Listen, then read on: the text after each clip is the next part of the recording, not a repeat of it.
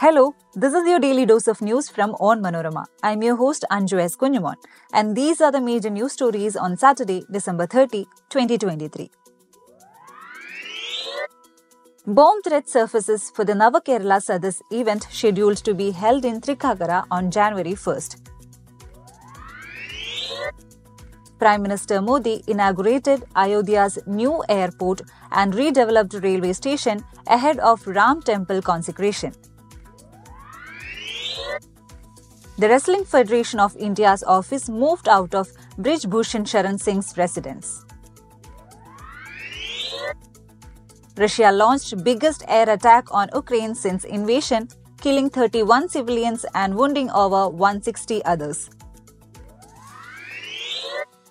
South Africa filed a genocide case against Israel at the International Court of Justice.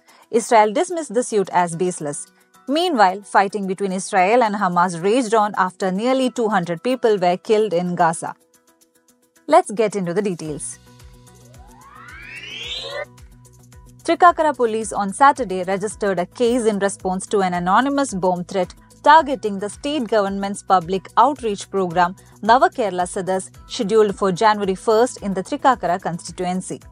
The letter was received in the office of Ernakulam Additional District Magistrate, threatening to plant a bomb at the venue. The threat letter is prefaced by saying that they are old communists. The Navakerala Sadas in the Trikakara constituency had been deferred due to the passing of CPI State Secretary Kanam Rajendran.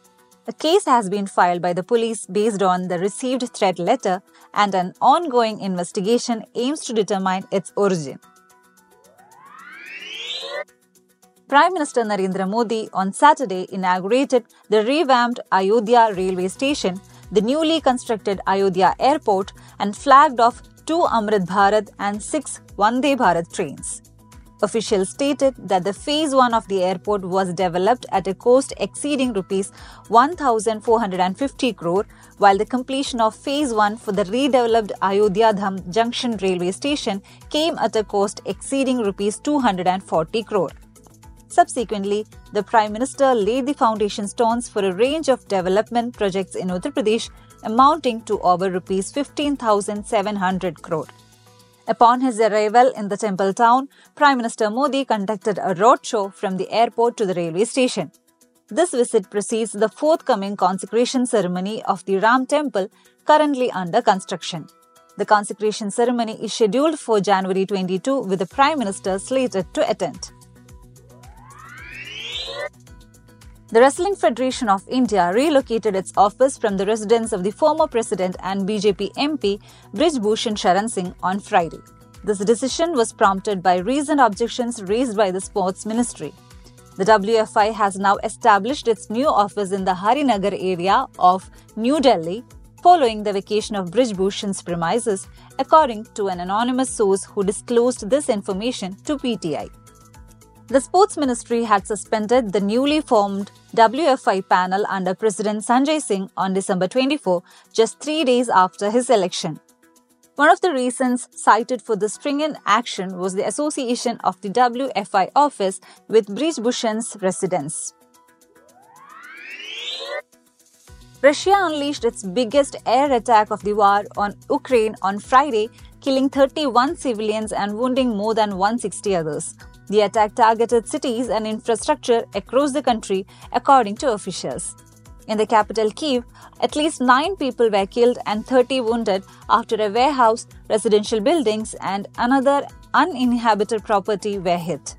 NATO member Poland claimed that a Russian missile appeared to have flown into its airspace for some 40 kilometers before returning to Ukraine under 3 minutes later.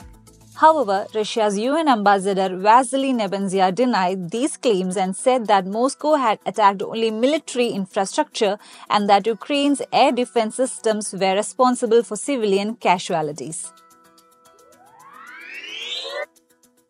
In a major escalation of the ongoing Israeli-Palestinian conflict, South Africa has filed a case against Israel at the International Court of Justice, accusing it of committing genocide against the Palestinian people. This is the first time a country has filed such a case against Israel at the ICJ. Israel's foreign ministry said in a reaction that the suit was baseless. South Africa's filing alleged Israel was violating its obligations under the treaty drafted in the wake of the Holocaust, which makes it a crime to attempt to destroy a people in all or in part. Meanwhile, Israeli tank fire and airstrikes heavily targeted Khan Yunis in the Gaza Strip on Friday night, following the reported loss of nearly 200 lives within a 24-hour period in Israel's offensive against Hamas militants. Residents reported gunfire, suggesting clashes between Israeli forces and Hamas fighters in Khan Yunis. That brings us to the end of this episode. Thanks for listening to Daily News Dose, hosted by me, Anju S. Kunyamon, and produced by Vishnu Muralidharan with technical support from Idea Bro Studios. Follow Onmanorama.com for detailed updates on the latest news and be sure to come back tomorrow.